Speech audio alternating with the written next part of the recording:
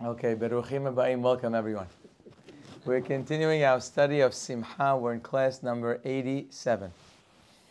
We are giving today's class Lailui Nishmat Ora Bat Victoria Ruach Adonai Tenihena Began Eden. Amen. Last week we spoke about the words in the Amidah Velohe Avotenu. We spoke how essential it is for us to become a link in the chain of Am Yisrael. Today we're going to be more focused on what exactly does that entail. Am I a link? Am I not a link? How strong is my link? Because like we explained last week, the stronger the link is, the stronger we're going to be. The greater our homes are going to be. The greater our future are going to be. Our children are going to be. Everything will change if our link is strong. So today's class is going to be focused on exactly what does it mean to have a strong link. I don't want to just sound flowery that, oh wow, I'm a link in this great chain. It sounds beautiful. But in reality, there's an action that comes with being a link. So we have to know what that is. There is a midrash in Mishle that says as follows. Amar Rabbi Shimon bar Yochai. He says, Imra'ita minhag, if you saw a custom, she'asu avotenu, that our fathers did, al teshane oto, do not change it. And he gives an example. Kegon, Abraham tiken tefilat hashachar, like the Gemara says in Masechet Berachot, Abraham instituted the prayer of Shachrit.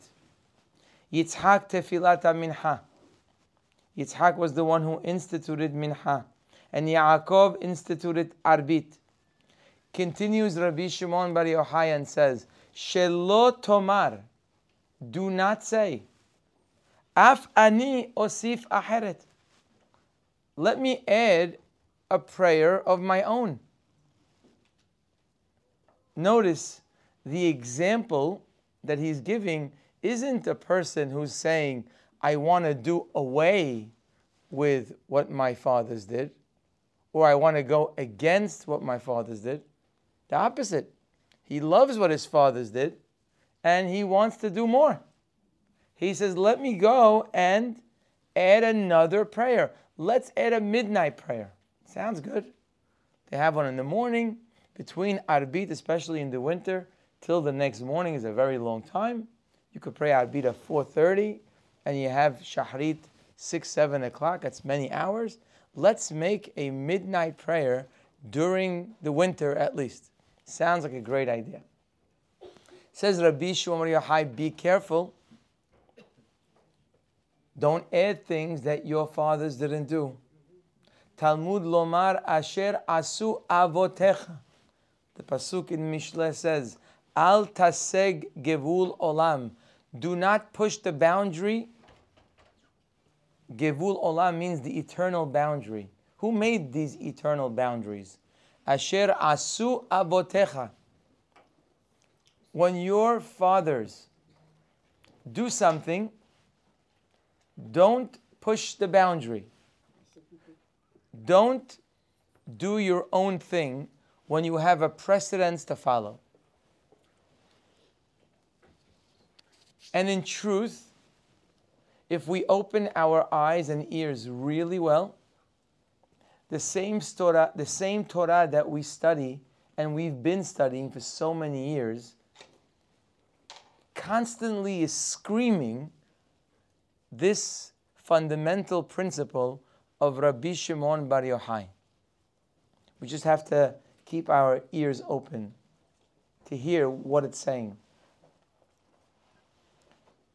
We just read in Parashat Toledot, the pasuk says, describing the be'erot, the wells of Avraham Avinu. Avraham Avinu one of the things he did in his life is he dug up wells. Why is he so excited about digging wells? So some explain that the wells were used as a way to educate people. As you can imagine, in those days, they didn't have faucets, they didn't have water running in their homes. So they needed a source of water. If someone would dig a well close to their residence, that would be a tremendous kindness. Abraham didn't just have a tent for people who were lost traveling. He had other forms of kindness. He dug up wells for people to come fill up water from. But it didn't end by the kindness. He didn't just get them to fill up water.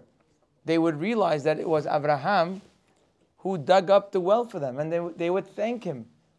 And Abraham would go into, wait, don't thank me. You got to thank the host. And they would say, who's the host? You're the ones who dug it. He says, no, I didn't make the water. And then he would start teaching them. The wells that Abraham dug were like shiurim that he prepared for people to come, fill up water, and learn. That was Abraham's life. Et hanefesh asher asu beharan. He was making people. That was his business. He used his money. He used his wealth. He used a lot of gifts that God gave him physically to be able to educate people and help them to better their lives. So the Pasuk says that all the wells that they dug in the days of Avraham Avinu, Sitemum Pelishtim. Pelishtim were not so happy with Avraham's work. They went ahead and they filled them back up with dirt, that nobody would be able to benefit from them. They didn't want that people should go to the well springs of Abraham and get his Torah and his education. So they went ahead and filled them up with dirt so nobody would fill up water.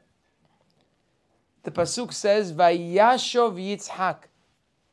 And Yitzhak went back. Vayahpor et be'erot hamayim. He too had a mission like Abraham. Hazal tell us that Yitzhak was very much similar to Abraham, not only in looks, but in the way he lived his life. So he also went back. And he dug also wells. Which wells did he dig?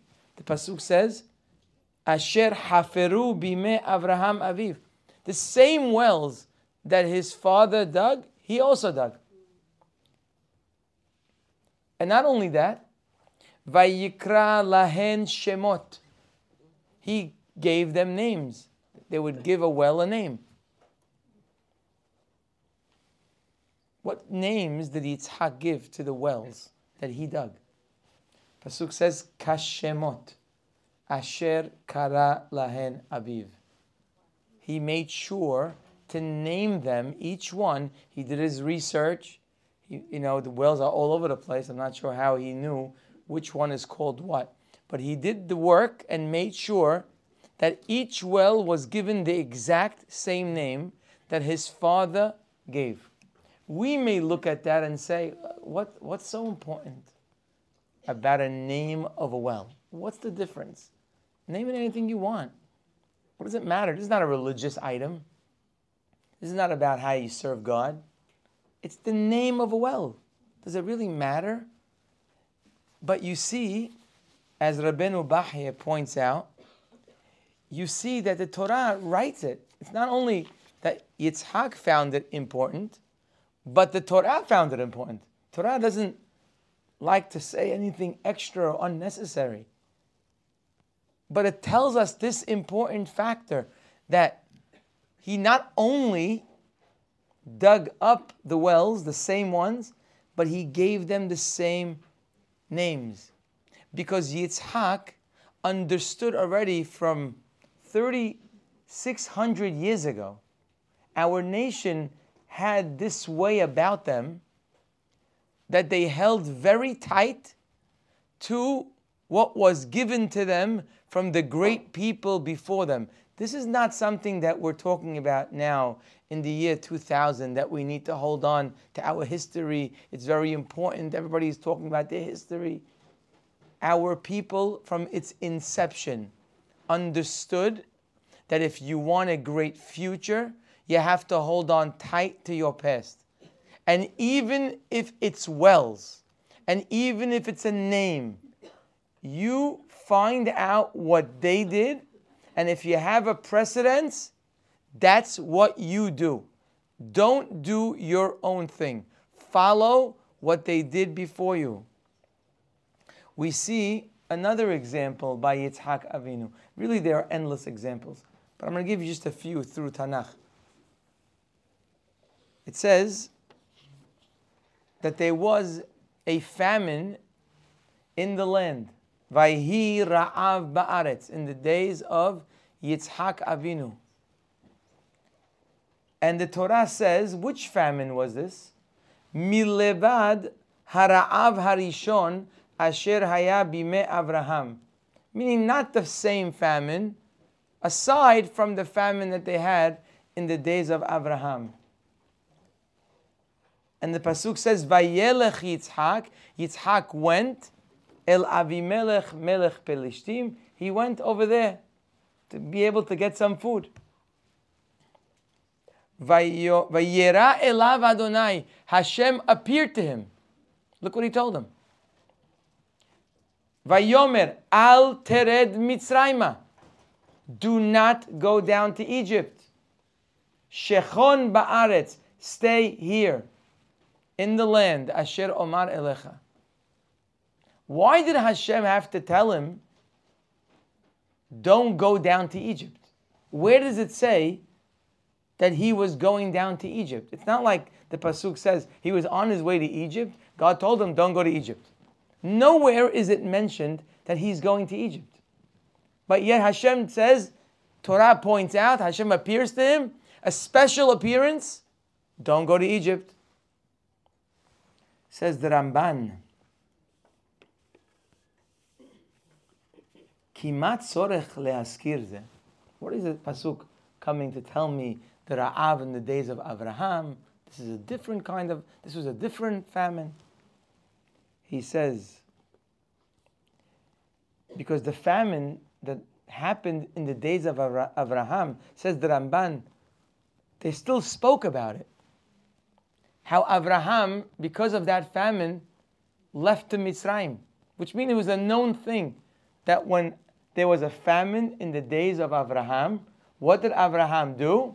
He went to Mitzrayim. He could have went to other places, but he chose to go to Mitzrayim. Vesham asalo Hashem kavod gadol. He had tremendous honor over there. Velachen haya Yitzhak hafetz lalechet bederech avotav. The obvious step that the Torah doesn't even have to say it. The obvious move that Yitzhak would do when he had a famine, just like the famine in the days of Avraham, is that he would do exactly what Avraham did. Avraham went to Egypt, he would go to Egypt. That wasn't even necessary to write. He's not going to Babel. He's not going to Aram. He's not going anywhere else. He could have gone elsewhere. He was going to Egypt. And if you would interview Yitzhak and say, why are you going to Egypt? Why don't you go somewhere else? He would tell you, that's where my father went. In the same situation, I looked and saw that my father did this. My father's a great man. Maybe not every father that we have is someone we have to follow. But they are clear, great people in our chain. And the first reliable one is someone that you ask, what did they do? Abraham was a very reliable man. Yitzhak says, if my father did it, then that's where I'm going. God told him, don't go. You cannot go. Your father went, you can't go. By the way, why couldn't he go? The Midrash says, Hashem told him, because you were born in Eretz Yisrael. Your father was born outside of Eretz Yisrael. You were born here. Ve'ata ola tehora. You are like a korban. You know, a korban that's brought on the Mizbeach has specific laws of where it can be eaten. You can't eat a korban, bring it back home to Tel Aviv to eat it. Korban has limitations. It can only be eaten in a holy place. In a certain, some only in the Bet HaMikdash, some only in Yerushalayim. Like the Korban Pesach, for example. Has to be eaten in Yerushalayim. You can't eat it any way you like. Hashem told Yitzhak, you must stay in the Holy Land. You cannot leave. You're like a korban, even though he wasn't slaughtered, but he was ready and primed. So you can't leave. Okay, there are exceptions, but there has to be clear indications that you're different. Unless you know otherwise, then you're the same. God told him, you're different. There can be differences, but you have to get that information from someone reliable.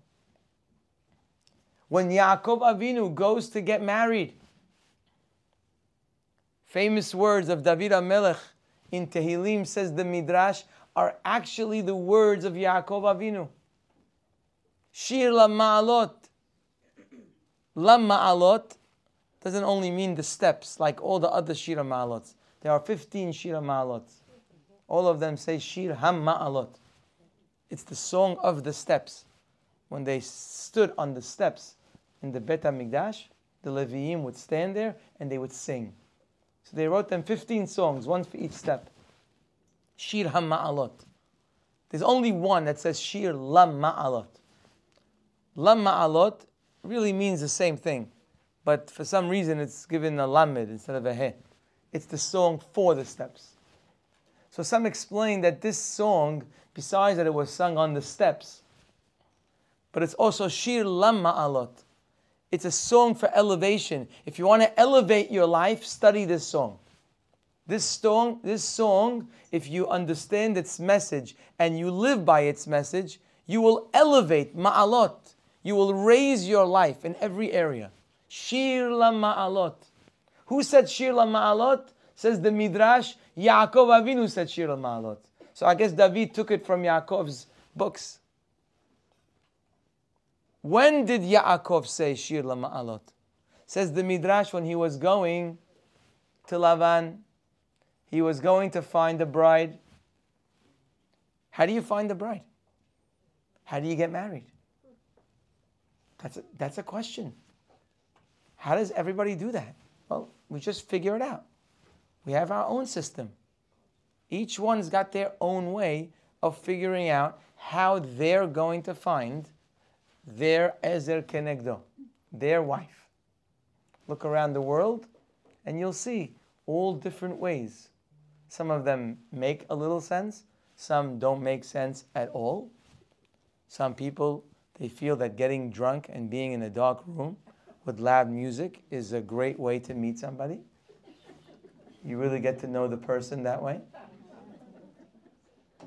That's one way of doing it. Doesn't seem to be so logical, but I guess that's one of the ways. And there are many different ways that humanity has figured out of how they're going to meet the right person. Yaakov says, Esa enai el heharim. He says, when I'm going to find a wife, the first thing I do is I raise my eyes to the mountains. Says the Midrash, what mountains? Why would you raise your eyes to the mountains? The mountains aren't going to help you. So says the Midrash, the mountains are the mountains in Yaakov Avinu's life. His mountains are his parents. Says the Midrash, not Harim, Horim. Horim means, let me study my teachers. Let me study how Abraham found a wife for my father Yitzhak. I have a precedence. I don't have to live blindly. I have direction from a great man. Esa enai el heharim. Let me turn my eyes to my teachers. I don't do things on my own if I have someone who did it before me. I don't make my own system just because that's what the people around me do. It doesn't matter what they do. I need a reliable source. That was his first thought. how am I going to find a wife? I'm sure he had many ideas. But he didn't want his own ideas if he can get from his fathers, his teachers. And by the way that they did it, he couldn't do it. Because as he speaks, the Midrash says, he says, Me'ayin yavo ezri, I can't do it like them. My father came, Eliezer came with camels full of wealth. He had gold, he had money. I'm coming with nothing. Eliphaz took all his money, he had nothing. So I want to follow exactly what my father did, but you know what? Me'ayin yavo ezri, I don't have the help that he had. And now I feel lost. Yaakov Avinu felt lost because he didn't have a teacher in his situation to be able to help him. The way they did it is not the way that he could do it. So, Ezri Me'im Hashem. He figured out Hashem is going to help me. Sometimes it's possible. The Midrash didn't say this, I'm saying this. Sometimes it's possible where a person really works to find out what grandpa did, what grandma did, what my rabbi did, what my great rabbi, what Moshe Rabbeinu did.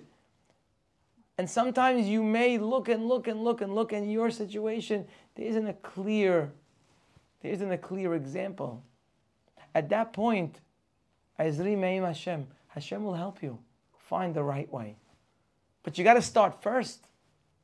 You can't just start with you. You got to start learning about the people before you. The people before us had a lot of chokhmah all the way to Abraham.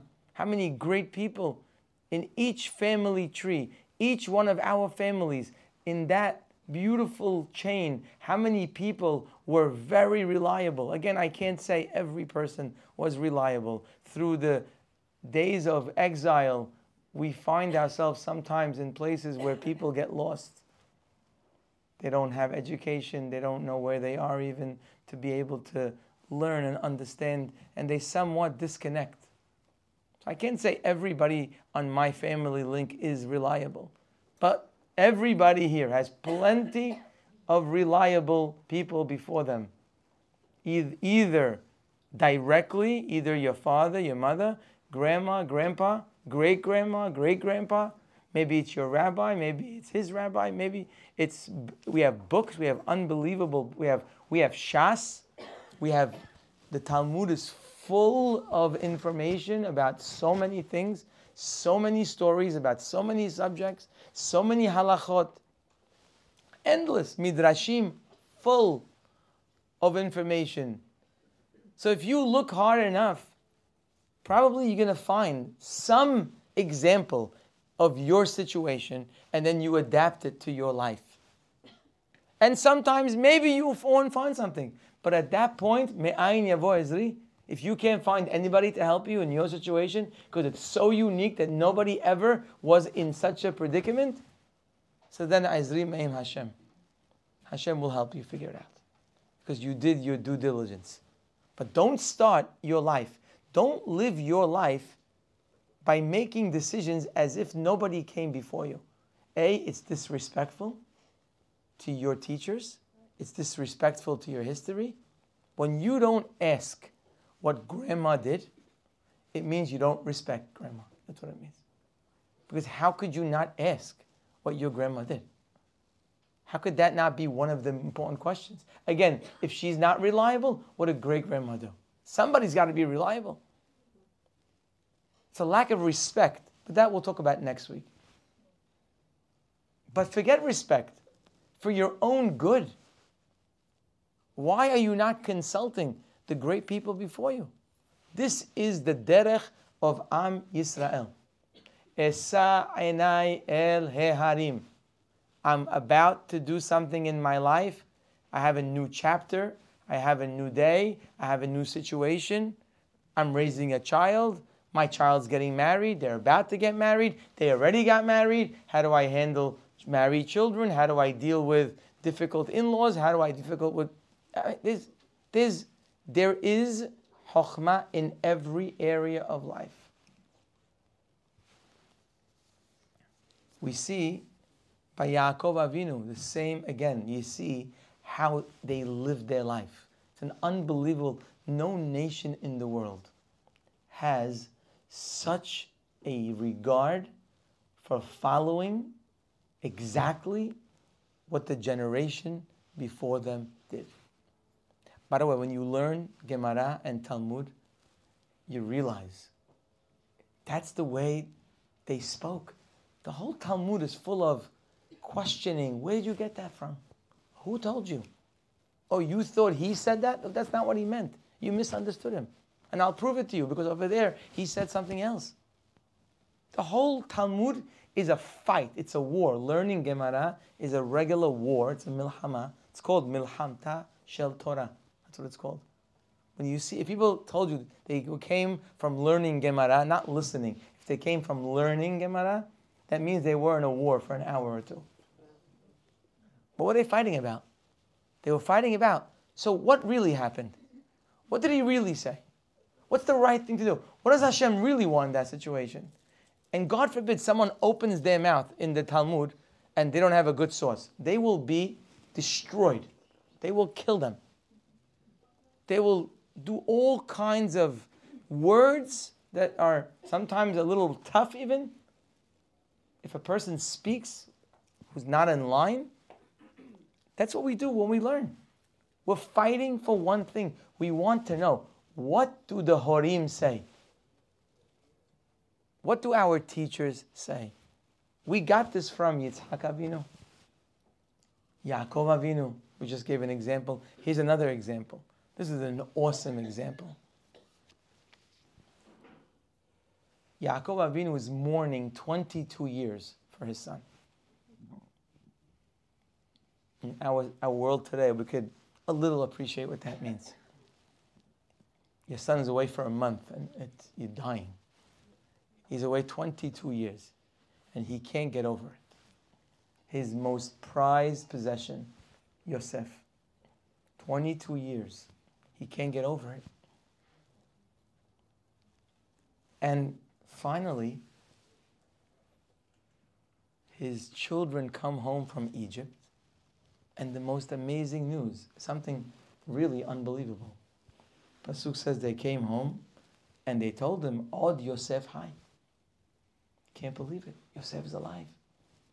Not only is he alive, if he was, that's enough, by the way. If he was alive in a dungeon, half alive somewhere, that would have been also good news. He's not just alive. Vechihu moshel bechol eretz Misraim. He is the leader of Egypt, which in those days means he was the leader of the world. The most powerful man in the world is your son Yosef. And what was his reaction? Vayafog libo. His heart stopped. Ki lo he'emin lahem. He couldn't believe what they were saying. Could you blame him? Could not believe. He was shocked. And they had to convince him that this is emet. He saw the agalot that Yosef sent. That was a sign. Hazal tell us, because he was learning a subject about Igla Arufa. So that was Yosef's sign of, he knew his father wouldn't believe it. He sent him a siman. This is the last Gemara we were learning. We were learning together this subject. Vayaret ha'agalot asher shalach Yosef. Vatehi ruach Yaakov Avih. His ruach came alive. Who could imagine a moment like that? Who could imagine the feeling?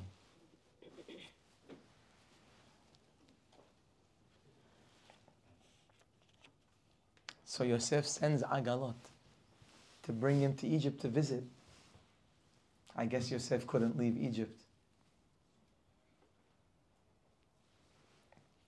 What would you do if your son, 22 years, you thought maybe he's dead, maybe not,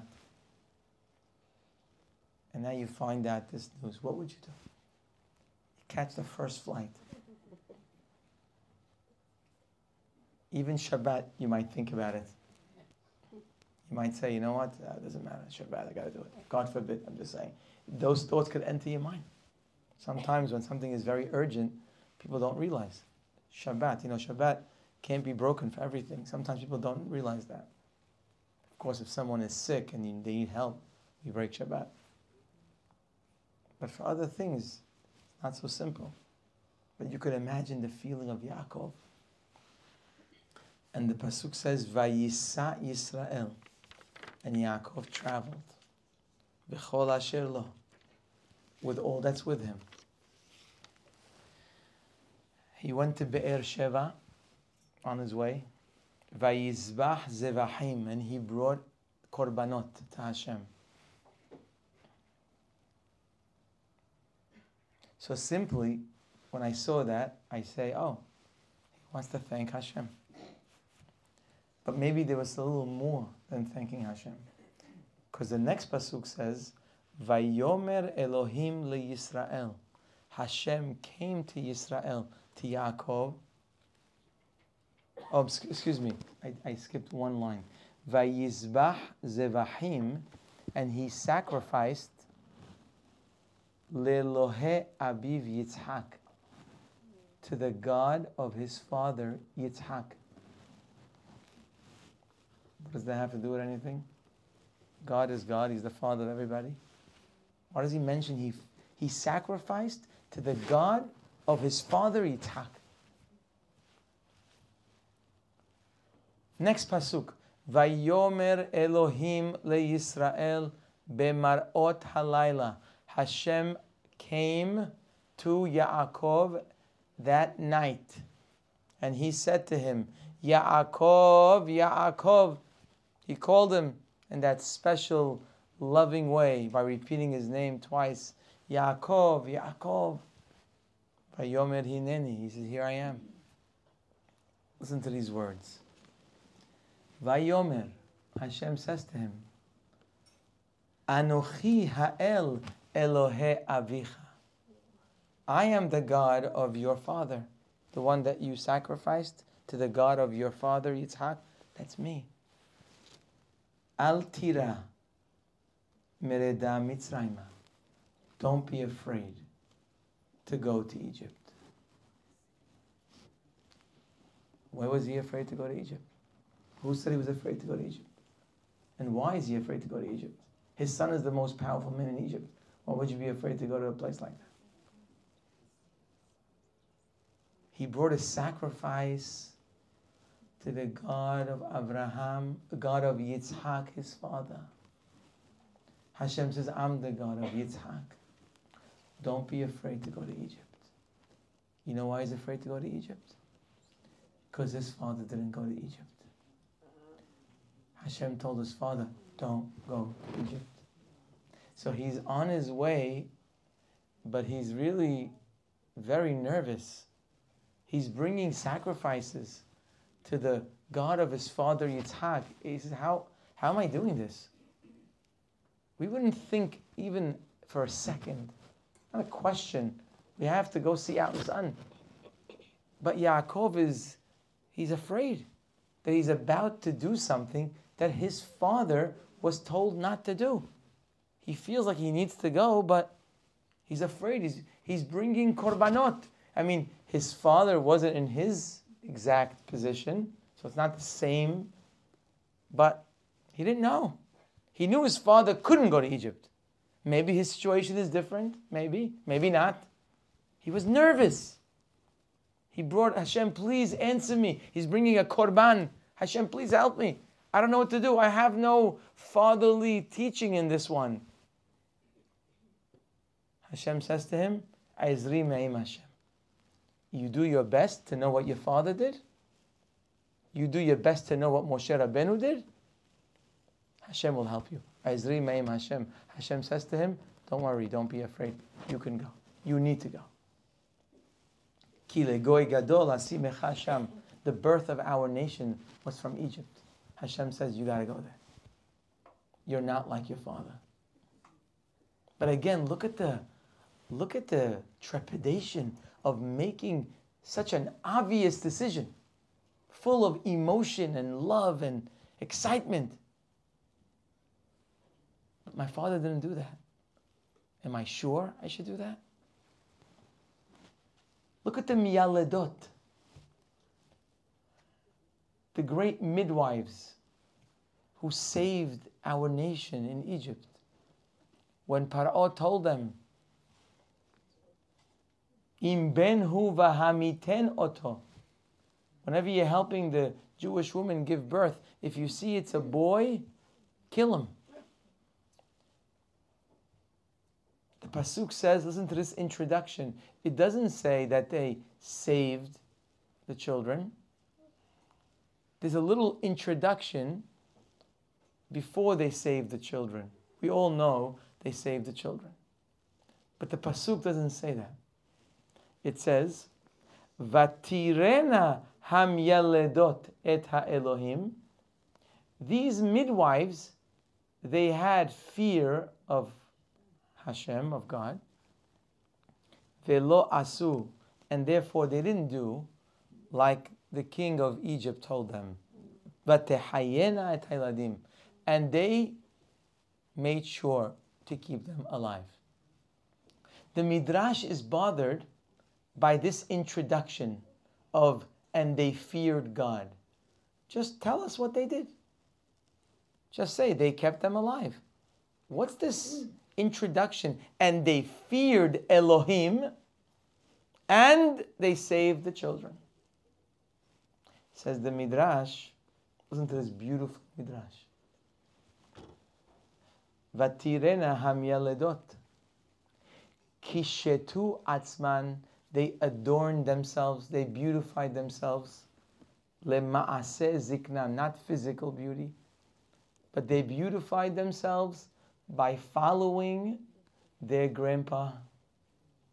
That means when you follow your grandpa, that is the beautiful makeup you have on your soul. Kishetu atzman, they beautified themselves. Lema'aseh ziknan, by looking to their grandpa. What is he talking about? Ze Avraham. They're looking to find out, what should I do in this situation? I have these children, I'm supposed to kill them. What should I do? Says the Midrash. You know who is a person that Hashem described as Yereh Elokim? Someone who feared Elokim? Abraham. By the Akedah, Hashem says, Ata yadati, now I know, Ki Yereh Elohim ata. You are a Yereh Elohim. Says the Midrash, Vatirena hamyaledot et ha'elohim. They looked to the man who had Yirat Elohim, and they said, Avraham Avinu, alav shalom, patahlo pundak. He opened a hotel, not for business. Who would dream, in your wildest dream, could you imagine opening your home to be a hotel? Not to invite a great rabbi to your house Friday night. That's also nice. But not that kind. Not to have somebody who's stranded from Israel for a couple of days. That's also nice. But did you ever imagine that your home would be open as a hotel and not for profit? That your home would be a place for all people to come visit whenever they're traveling? You have to be insane. If someone did that today, I think we would say they're insane. What are they doing? Are they crazy? How are they going to live their life? What does that mean? You opened your home to the streets. So they said, they realized this. They said, our father, our grandpa, alav shalom, he opened a hotel and he serviced all travelers. Bnei Adam Arelim, doesn't matter who you are. you were from the family, not from the family, you're idol worshippers. Doesn't make a difference. They all came in. So even Goyim, he opened a hotel for them. Va'anu lo dayenu she'en lanu leha'achilan ela laharog otam. He says, our grandpa fed the poor, fed the hungry for no money. He went out of his way to help people. We're going to kill people? Is that the way we're supposed to live our life? If we come from this man, is that what he taught us? He risked his life. He gave up the normal pleasures that people live with so he could feed hungry people. We're going to go and kill somebody? Anu nehaye otam. We are going to make sure the same way he sacrificed to feed, we're going to sacrifice at least to keep them alive. So here you go. A beautiful story that we all know about. We just thought that the midwives thought, well, of course, you have to save someone's life. You can't kill them. But even there was thought involved. When someone tells you to kill somebody, so they're thinking, wait, hold on. What would Grandpa do? Kishetu atzman. They beautified their souls by recalling Avraham Avinu. That's why it says in the pasuk, "Vatirena ham yaledot et Elohim." They went to follow the one who was Yireh Elohim. They wanted to look like that Yireh Elohim, and they said, "We're going to do what he would have done," and this is for sure what he would have done. Moshe Rabbeinu, at the end of his life, just a few days before he passed away, he gives the Jewish people some rebuke that we find in the beginning of Sefer Devarim. He rebukes them about certain things that they did during the time he was with them. Hazal asked right away, why did he wait 40 years to rebuke them? Usually someone does something wrong, right away you tell them. If you're smart, you wait a few hours till you stop, the anger gets calm. But what day, 2 days? Moshe waits 40 years to rebuke the Jewish people?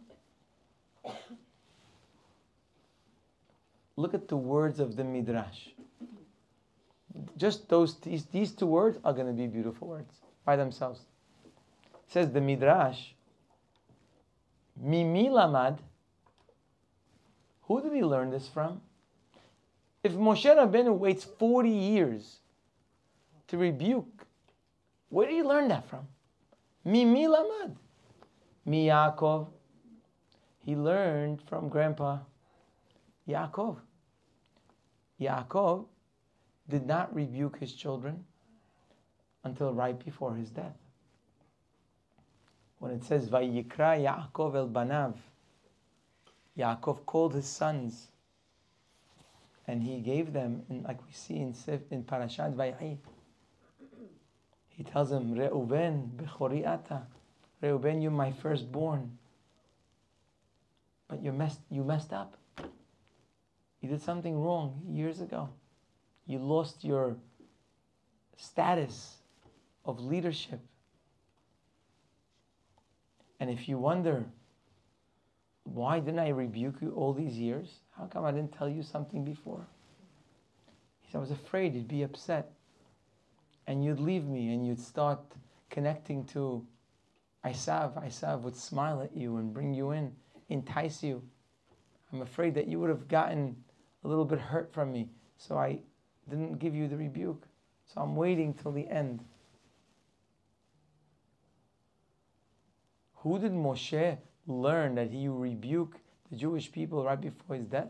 From Yaakov. Moshe Rabbeinu we're talking about. The greatest man that ever lived. Mimi lamad. Who did he learn from? You're saying Moshe Rabbeinu is not a reliable source for himself? Isn't Moshe Rabbeinu Adon Lechol HaNevi'im? He is the master of all prophets. Moshe, he's Ro'eh Ne'eman. What was the question of the Midrash? Mimi lamad. What does that mean, Mimi lamad? But again, even Moshe Rabbeinu understood Velohe Avotenu. Even Moshe Rabbeinu understood this is the koach of Am Yisrael. We ask and we learn from those before us. The famous story of Mordechai and Esther. When Mordechai was sitting by the gate of the king and he heard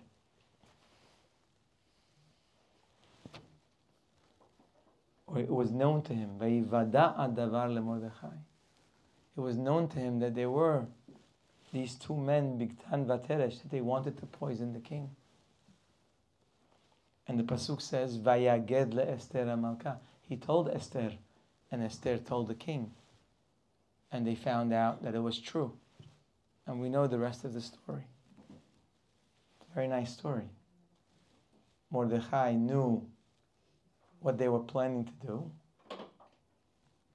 So he told the king. Simple. No, says the Midrash, and not so simple. Says the Midrash, who told Mordechai that he needs to save Ahashverosh's life? I mean, Ahashverosh, not a big tzaddik. Was not a great man. You saw in the Megillah, he went along with Haman. Hazal tell us he hated Am Yisrael no less than Haman. So now someone's planning to kill the king. Why do you have to open your mouth? Who says you should go and tell him? That's what the Midrash says. Ze arel vehas alav.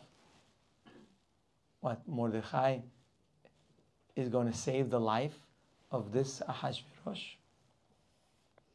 Says the Midrash that Mordechai says, Mizekenim et punam. I have to learn from my elders. Amar, he says, Yaakov berach et Paro. Look at Yaakov, how he blessed Paro. Paro wasn't a big tzaddik, but he blessed him. Look how they dealt with royalty. Yosef gilalo. Yosef helped Paro. He revealed to him. He helped him in making Egypt the most wealthy nation, most powerful nation, by revealing the dream to him. He didn't have to tell him. He told him. Daniel, Gila leNebuchadnezzar. Nebuchadnezzar was not a friend of the Jewish people, but yet Daniel had respect for the king, and he revealed to him information. Says Mordechai, Af aniken. If that's the way they dealt with a melech, that's how I deal with a melech. I too am going to save his life. I too am going to reveal what I know about the king. So a simple story that we've learned for so many years. But it didn't just come where Mordechai decided, okay, let me just go tell the king. There was a question. Esa einai le'arim. What am I doing here? Should I save Ahashverosh's life? Is that my job here? Or maybe just let him go. Who cares? And he's studying. He's studying this one. He's studying that one. And he concluded, I need to save his life. This week's parasha, Vayishlach Yaakov Malachim, talks about the meeting of Yaakov and Esav, how he prepared for war, how he dealt with him, how Esav wanted to travel with him, and Yaakov says, I'm sorry, I can't travel with you. How he bowed to Esav, how he respected him, he gave him gifts, but he knew his boundaries. How Yaakov was afraid, miyad ahi, miyad Esav. He was afraid of his brother Esav or his enemy Esav. How he dealt with him.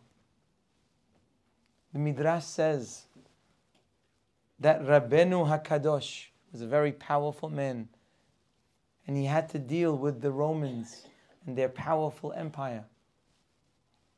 So the Midrash says that whenever he would go to have a meeting with the royalty, he would first study this parasha, Vayishlach Yaakov. He would study it so that he would make sure that he protects himself and makes all the right decisions. How to deal with the goy, how to deal with Esav. What's the right steps? What's the wrong steps? Today you see people doing anything they like. Something happens, they go do it. Whatever it might be. You have to know there is a precedence. You don't just do things. Even if it seems like the most logical thing. Even if you feel emotionally attached. Even if it feels like, what else am I supposed to do? Even if everybody's doing it, it doesn't matter. What did your grandpa do? Could you find somewhere in your history a precedence for that situation? How do you deal with Esav? You know how many times in life we have to deal with Esav? How do you deal with him? Do you march against anti-Semitism? You don't march. It's a question. It's not a simple question. Don't think these things are obvious. They're not obvious. And even if you do march, how do you march? How do you speak? What's the message that you give over? Don't get excited by what everybody's doing. Unless they're doing something that the Horim did. Before we do something, we have to learn first. Is this the right thing to do? Is that what Grandpa did? Is that what our ancestors taught us? You have to be very careful in every step that we take. Not only internally, but especially externally. Especially when we're dealing with Esav. How? How to talk to him?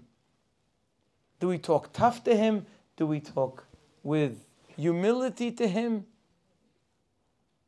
These are all questions. Rabbeinu HaKadosh, the great Rabbeinu HaKadosh, every time he would go to meet with them, he would study the parasha to make sure he doesn't make mistakes. And the Midrash says one time he didn't study the parasha and he made a mistake.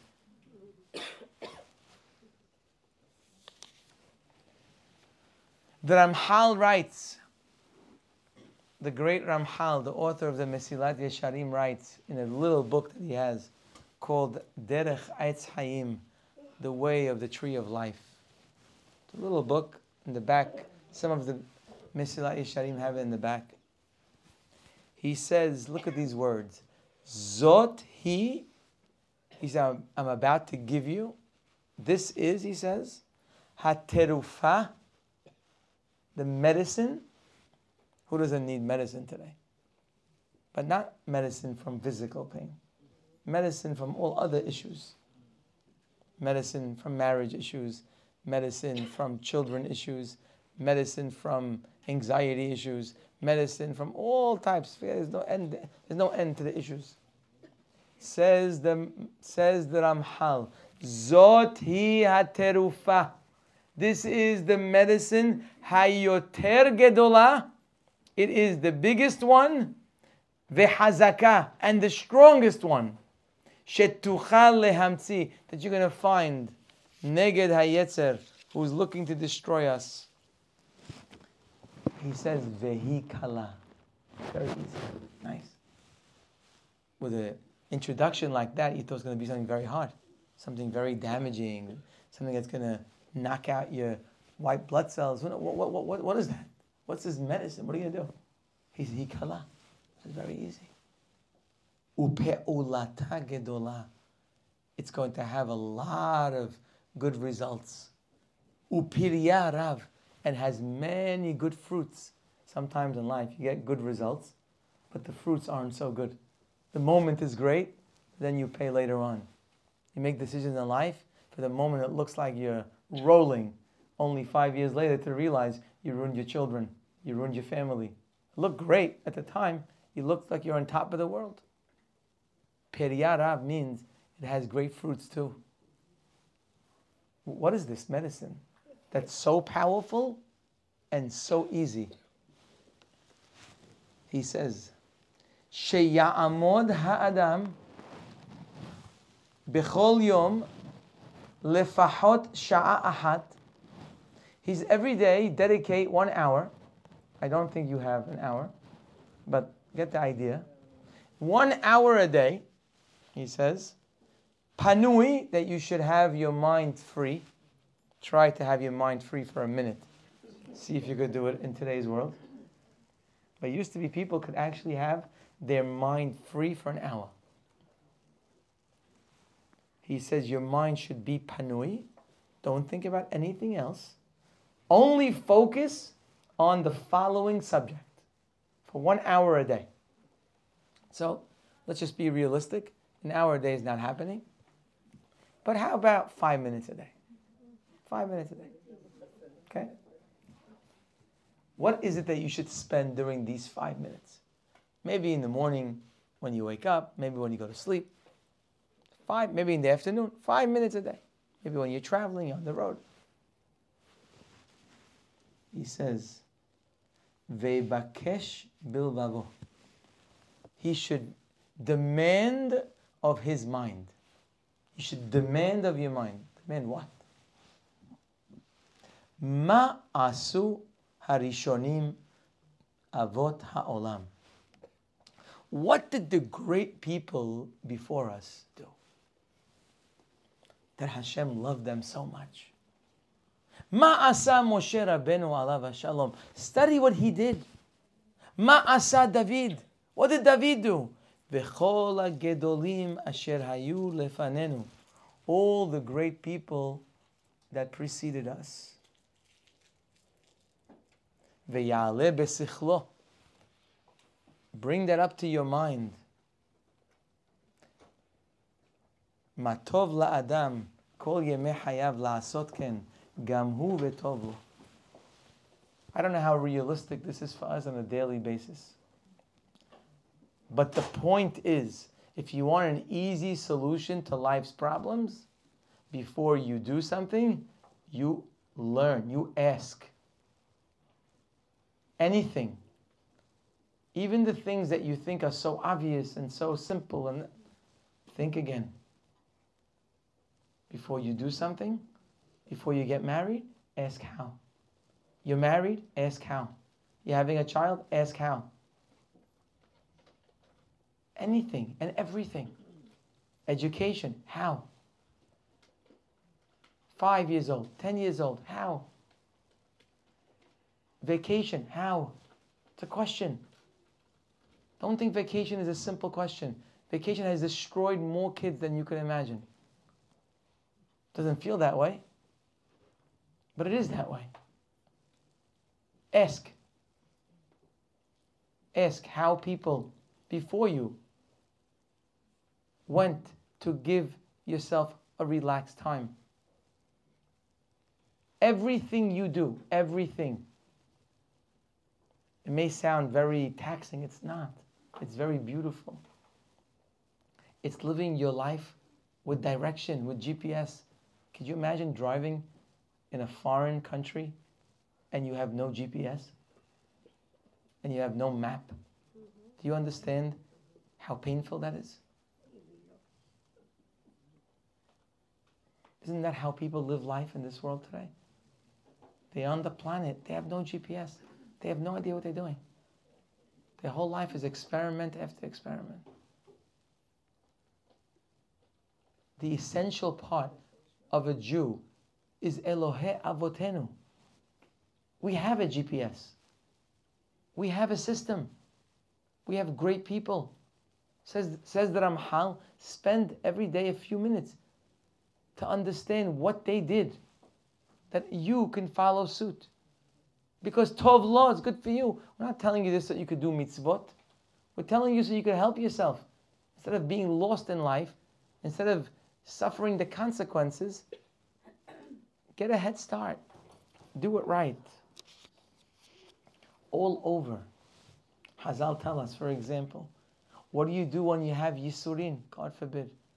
A difficult day, a difficult situation. That too we have teachers of what to do. The Midrash says,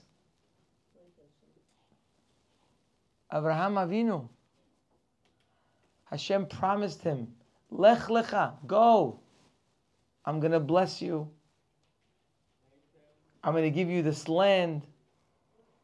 What happened? He left First thing that happens to him, famine. What kind of land is this? You told me, go, I'm going to bless you in this beautiful land. It's going to be great. First thing that happens. Could you imagine you passed the test of Lech Lecha? You did what Hashem told you. And you're waiting to all the beracha that He promised you. And all of a sudden, it's a famine. You know what a famine is? We don't know what a famine is. We never even dreamt what a famine is. A famine is when you go into your refrigerator and there's no food. A famine is there's nowhere to shop for food because everyone's out. There's nothing to eat. That's what Abraham encountered in this promised land that God told him, El haaretz asher ar'eka. So what did Abraham do? Says the Midrash, he says he didn't complain. Oh, says the Midrash, that's your model in life. That when things don't go as you thought, don't complain. Figure out what you need to do. Figure out what you can learn from it. Like the Pasuk says in Tehillim, Ashrei hageber asher teyaserenu ya. Fortunate is the man that you send him yisurin, that you wake him up sometimes. Umitoratecha telamedenu. So you could teach him guidance in his life. There was a man who was driving. All of a sudden, he gets hit by rocks coming from the side. A brand new car, and rocks are hitting his car. Breaks his window. He stops the car. He's so upset. He looks, he sees this little kid throwing rocks at his car. He goes over to the kid. He says, why are you doing that? Why would you throw rocks at my brand new car? What is wrong with you? He says, I'm sorry. He says, my older brother is on the side of the street over there, lying in pain. He's hurt. I tried to get people's attention to stop, but nobody stopped. So I thought maybe if I throw the rock, somebody will stop. He looks at his brother. He needs care, immediate care. He runs over to him and he helps him. That's how life is sometimes. When our car is driving and Hashem talks to us, we don't hear. No one listens. Hashem says, Rohi, I'm telling you, don't do this. We don't care. We should keep going. There's a red light. It's green for us. He says stop, we go. He says go, we stop. And once in a while, he throws a rock. Say, hey, why are you doing that? Why are you throwing the rock at me? Because I can't get your attention. That's what David HaMelech says. Ashrei hagever asher teyaserenu ya. Fortunate is the man who you care enough that you threw a rock at his car. Umitoratecha telamedenu. Rocks don't have to be, God forbid, diseases. Anything that goes wrong during your day could be a rock, if you're up and aware. So what do you do? What says the Midrash? So what do you do when there's an expectation in your life that disappoints you? What do you do? Oh, well, what did Abraham do? He got very disappointed. He didn't say a word. He understood better. That's what I do. I learn from him.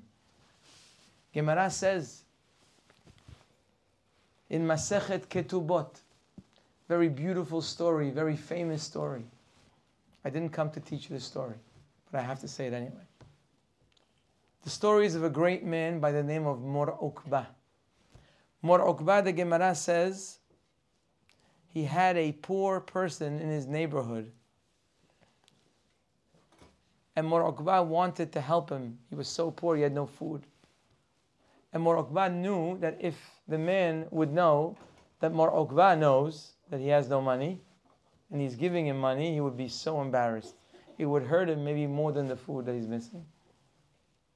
So he made a plan that he would go in a certain time, he would sneak in, and he would throw in an envelope of some of his earnings for the day and throw under the door. So this man would not know where it came from. And this kept happening day after day. And finally the man wants to know, who is this person that's leaving money by my door every day? So one day he stays home from work or whatever it is, and he's waiting by the door to see when the man will come. Happens to be that day, Morokba was walking with his wife to the Bet Midrash. She was dropping him off. And he's like, I gotta drop the money by this guy.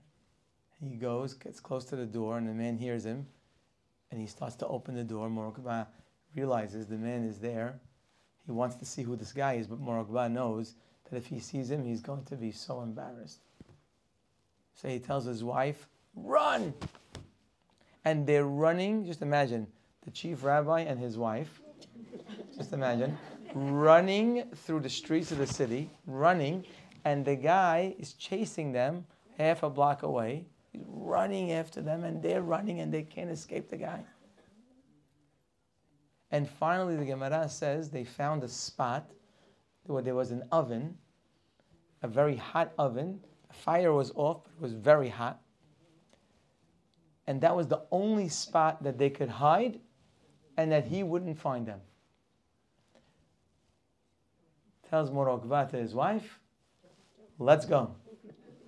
They jump into the hot oven. And the man never saw them.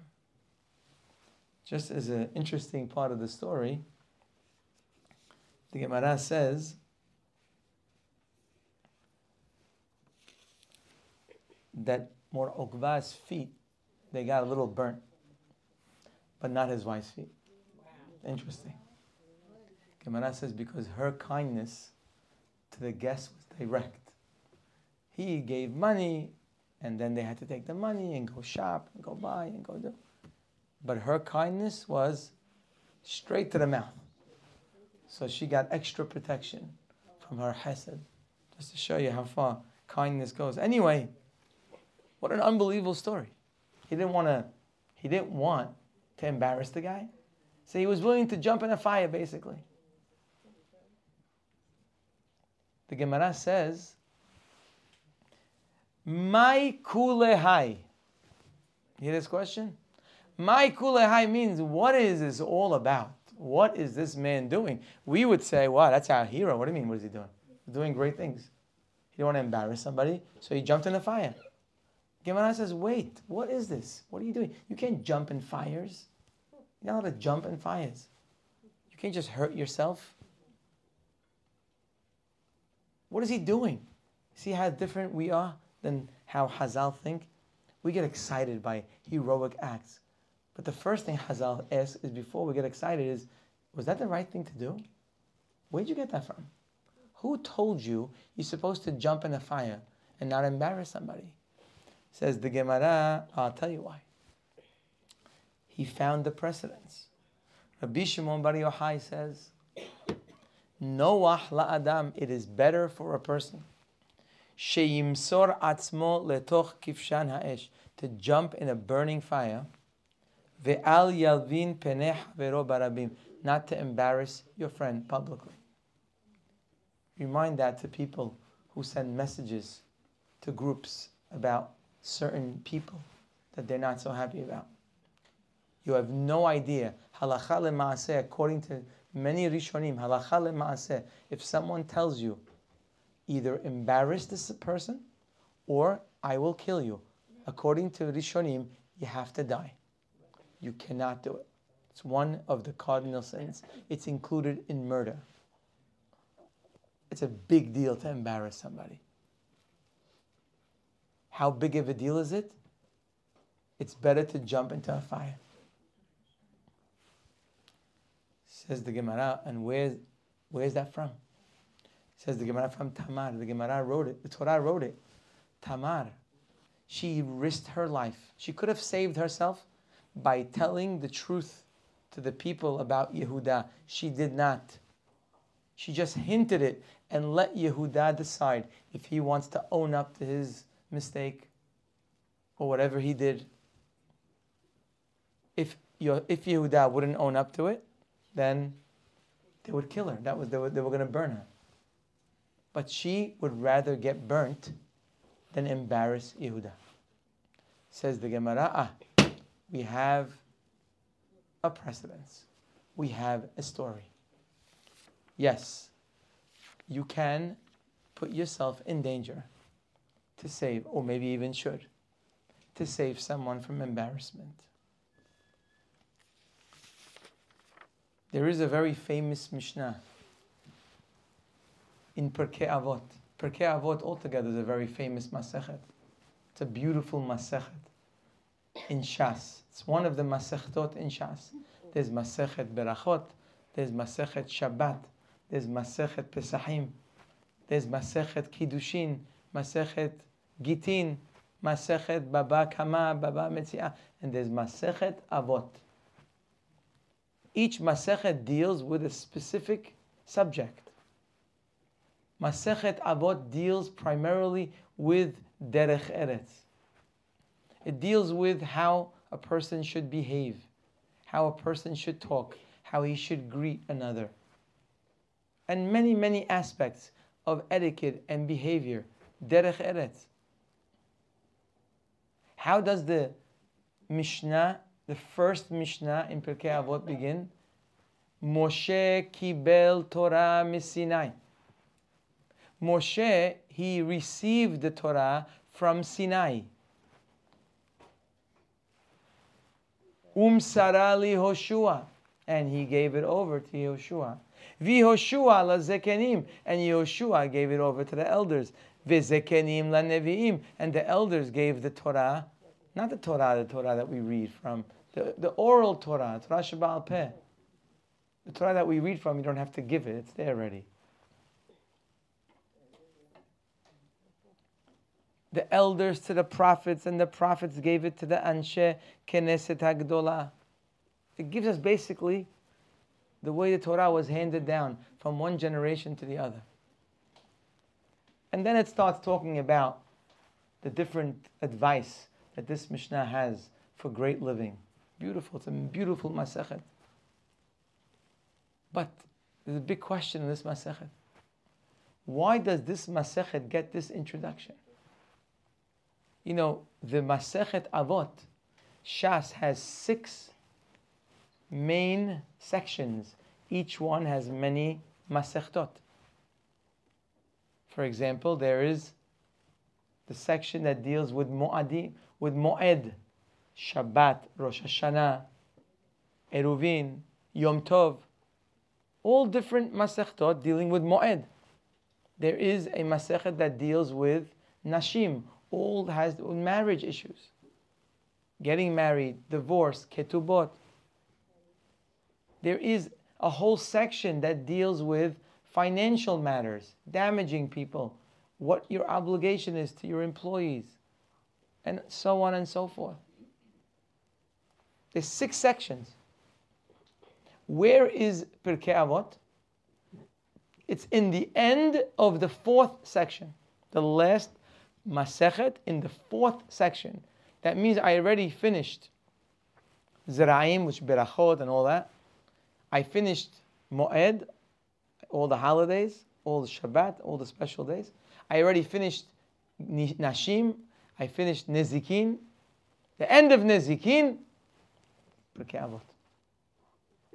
Obviously, this Mishnah that talks about how the Torah was given over should have been the first Mishnah in Shas. It should have been in Masechet Berachot, the first Mishnah. Open up. By the way, how did we get the Torah? And it tells us, this is how it happened. Why would you wait till the end of the 4th section to open up with Moshe Kibel Torah miSinai? And why is it specifically in Pirkei Avot, this introduction? The Bartanura and others explain beautifully that not only halacha you need to learn from your ancestors. When you open Pirkei Avot, you might look at it like, oh wow, it's good advice. They're such smart people. Look how smart they were. Oh, they thought of this idea. Psh, beautiful. They said this to always smile. It's great. What an idea you came up with, Hillel. What a great idea, Shammai. Beautiful. You might learn it that way because it's etiquette. It's the way we deal with each other. It makes sense. I get it. Says The Mishnah, Pirkei Avot, no, it's not like that.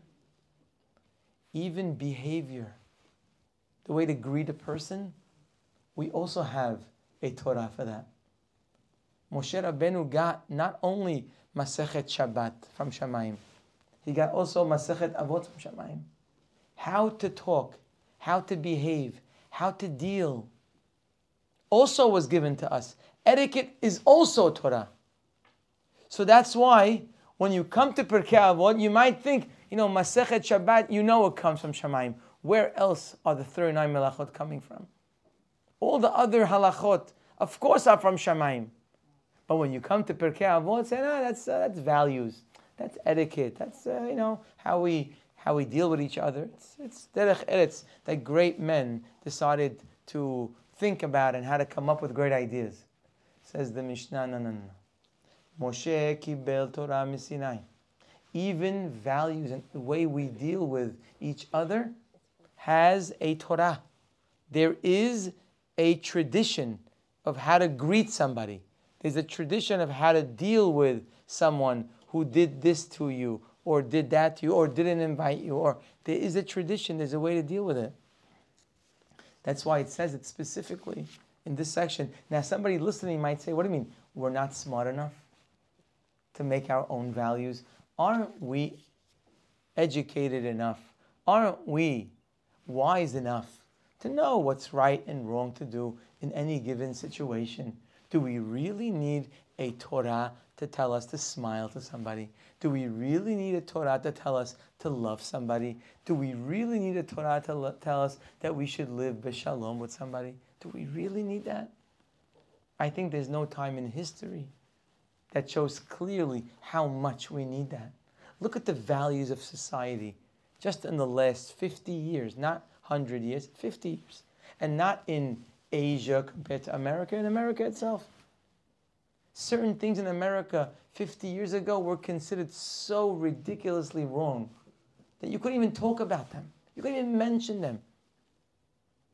Killing a fetus, abortion was murder. Today it's tax deduction. You can give a donation to kill children. They tell you you're going to save money by giving money to these people. It's unbelievable. Helping assisted killing of patients in hospitals? Assisted suicide? Really? Impossible. Save every human life. Today, hospitals are guilty daily in literally killing people. This one is not his life. Is it really worth living? How many years is he going to live anyway? What's the quality of life? These are the different hashbonot that are being made by doctors, deciding if that person is worth living their life, if we make them better. I mean, we have enough people in the world anyway. So it's not like we're not reaching for more people. In China, it was very normal, I mentioned this last week, to kill children. There's too many people. There are 1 billion Chinese, we can't deal with it. So therefore, it was normal. How about modesty, values? 50 years ago, 100 years ago, the way people dressed like today, not even close. What was normal even on television, I hate saying that word, but was even normal on television 50 years ago. 50 years ago, television was modest. It was like walking through Bnei Brak. Today, you can't even turn it on by mistake. You can't even watch a game. Not only the way people dress, the way they talk, the way they act, the way they live their life. It's horrible. Things that you wouldn't imagine 50 years ago. What happened to the world? Answer is that you can't rely on people for values, because values can go up, they can go down. People get emotional, they get excited, they get into something. Unreliable. We are unreliable. We need Torah mis Sinai. We got Torah from Sinai, not Torah beSinai. It doesn't say Moshe kibel Torah while he was in Sinai. That's beSinai. Mis Sinai. Misinai means from the whole event that Moshe Rabbeinu, in front of all of Am Yisrael, Hashem told him, here you are. I am giving you, and they should see I'm giving it to you. They don't have to rely on anybody. I'm giving it to you, and everyone could see it. They don't have to rely on your information that you go to them and say, listen, I spoke to God, He told me, I had a dream. None of that. That's not how religion starts. Everybody is going to see you when I speak to you. I want everyone to listen when I speak to you. Rambam says that is why Am Yisrael is powerful, because we have emet, because our emet began with an entire nation witnessing the giving of the Torah. We didn't rely on Moshe Rabbeinu because he was smart, or rely on his miracles. We didn't rely on any of that. We relied on truth, because we saw it, like the Rambam says his beautiful words, Aynenu ra'u velo zar. Our own eyes saw, nobody else. Every living Jew at the time was present. They didn't have to hear it from a neighbor or a cousin. They didn't have to hear it from anybody. They saw it themselves. So we have, even for behavior, etiquette, we also have a Torah. And it's also from Sinai. That's why when they made the Shas, they waited to put that Mishnah in Pirkei Avot. Because there, you might think otherwise. Listen to this story. What a story this is. The Gemara says in Masechet Sanhedrin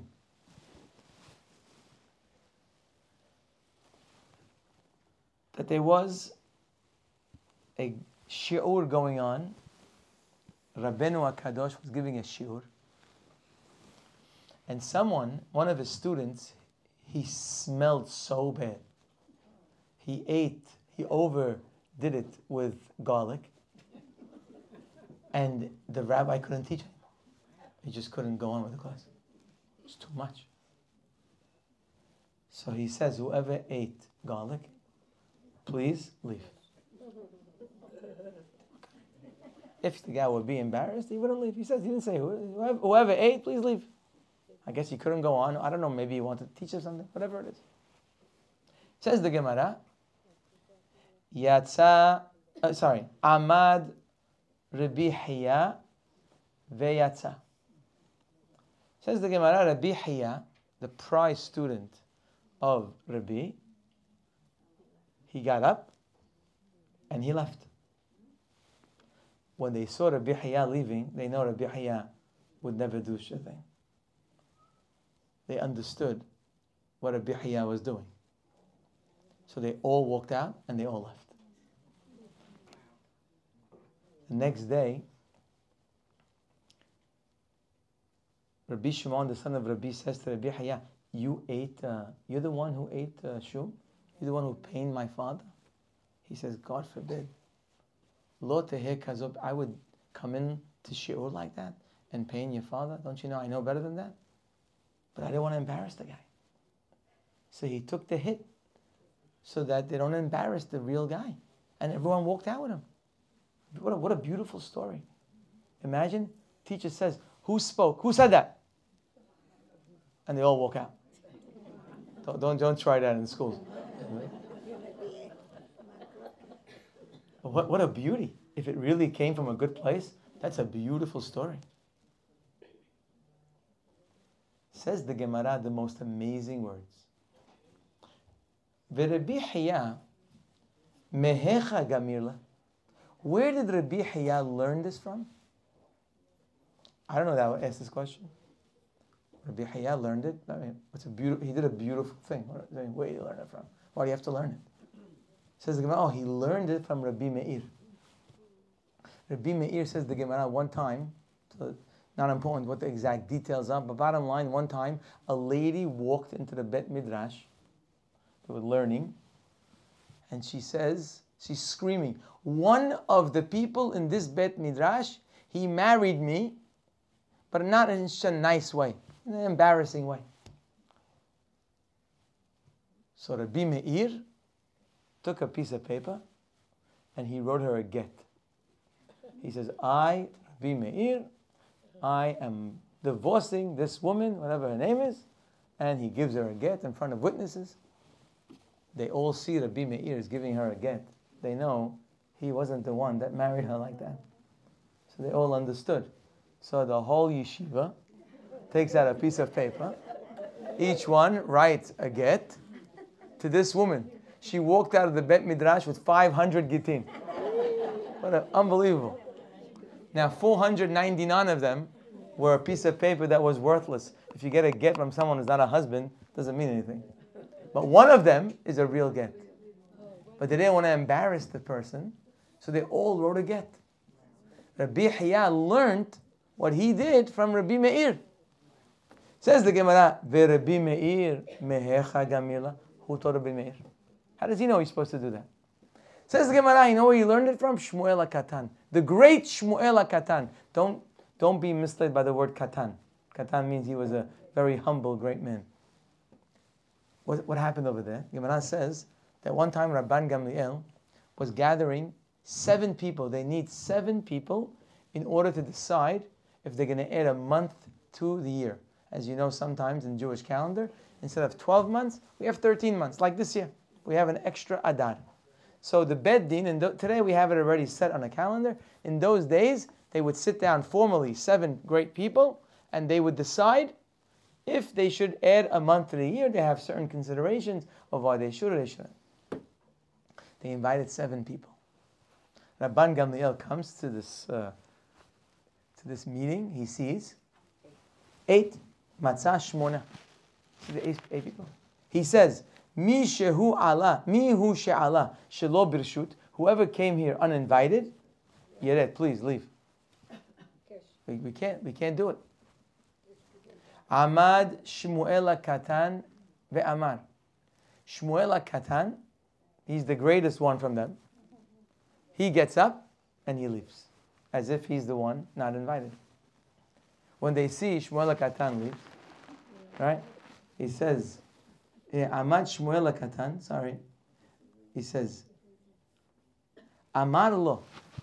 Rabban Gamliel sees him leaving. He says to him, Shev beni, Shev, sit down. He says, Re'uyot kol hashanim kulan le'et'abeh al yadecha. All the years of Am Yisrael, you're fit to make the extra month for them. He says, Ella amru hachamim, em me'averim et hashana, ella b'mzumanim la. I'm only able to do it with those who were invited. Bottom line, forget the details of the story. Shmuel HaKatan took the hit for the person who really wasn't invited. As Gemara says, Umehamat kisufahu de'avad. He did it not to embarrass the person. And says the Gemara, and Shmuel HaKatan, who told him you should do this? Where did he learn this from? Basically, Gemara keeps going back from one to the other till they hit Moshe Rabbeinu. They have a proof from Moshe Rabbeinu that he did something like this, and that is the source to do that. Amazing thing. When we read the story, we say, what do you mean? They're doing something nice. What's the problem? They're taking the hit for their friend. What could be so bad? Maybe they thought of it. No, but taking a hit is not a nice thing for you, that people should be looking at you that way. Who says you should do that? Just to save somebody else. So they're looking for a source. That is the way of Am Yisrael. That's an example of a Gemara. Who told you? Where'd you get that from? The guy did the most beautiful thing. And he's being questioned and attacked. Where'd you get that from? Until they find a real source. By the way, you see 2 things from that story. Number 1, you see that even etiquette and derech eretz, or something nice, you have to ask. You have to make sure it's something valid. And you see something else from that story. How come it says he learned it from Rabbi Meir? He learned it from Shmuel HaKatan. How come it doesn't say they all learned it from Moshe Rabbeinu? If Moshe Rabbeinu is the source, why can't we just say they all learned from Moshe Rabbeinu? How come they each one quoted someone before them all the way to Moshe Rabbeinu? You see another hidush in this Gemara, that even to learn what Moshe Rabbeinu said, you need a rabbi to help you. You need someone close to you to help you understand what Moshe Rabbeinu did. Which means you could learn what Moshe Rabbeinu did and totally misunderstand it. If you can get somebody close to you that can help you understand what he did, that is the way to do it. Anyway, bottom line is, that's what it means to live as a link to the chain. It's not just a flowery, beautiful description of someone who got lucky and became part of Am Yisrael. It's not like that. It's a person who understands, like our nation has understood for 3,700 years, that if you want to succeed in life, especially as part of this great nation, before you do something, you ask. Esa einai el hahorim. And when you do that, when you live your life like that, your children are going to ask, what did my mother do? What did my father do? You ever wonder, how come your children don't follow everything you do? It's probably because you don't follow what the people before you do. You didn't follow A, so they don't follow B. You don't follow C, you don't follow D. At one time I had a conversation with a young man in this community. Comes from a very nice family. They're having some trouble with him. He was a little bit going off in certain areas. So I sat with him. He's a beautiful boy. What an honest, beautiful boy. I told him, you have a family. Look at your family. Look at look at your grandpa. Look at your great-grandpa. Look at this. Why you want to leave all that? Why you want to throw that away? He said, I'll tell you right with the truth. My parents, I know they have a claim on me that I'm not doing what they do. But let me just tell you something. They also don't do what their parents do. They do this, they do that, they do that. Now, all of a sudden, they come to me and they're wondering why I don't do. You have to know that. We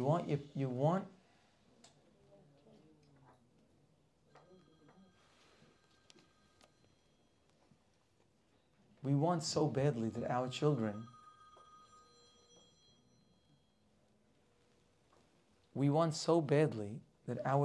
should take our advice. We have a lot of good advice for them. Look at your little 5-year-old or 15-year-old. You have a lot of good advice for them. Even if you're not so smart, but you have good advice for them. You have experience. But if you are not doing the same to your horim, to the people before you, if that's not what your Shabbat table looks like, you know how many times, I'll just tell you my own Shabbat table. Sometimes my kids ask a question, this is for years. They ask a question, so what's the halakha in this case? And sometimes I actually know the halakha. But often I'll say, I don't know. I'm not sure. I'm going to go ask the rabbi tomorrow. I'm going to see what he says about the subject. My children should hear that before I answer a question, I consult. Should we go on vacation during this time? It's not you're going to miss school. You're going to miss this. You know what?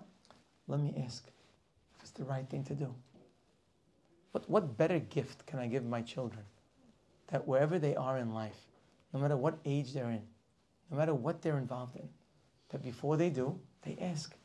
But how do I get that? By telling them? No, it's not going to work.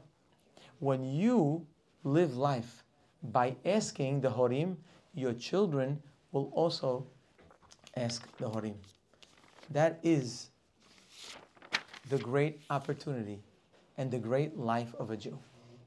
That's why every Amidah, Elohenu, Velohe Avotenu, we're never going to succeed in our relationship with the Creator of the world, unless, not actually with any relationship, marriage or with Him, unless we are clearly looking to Avotenu.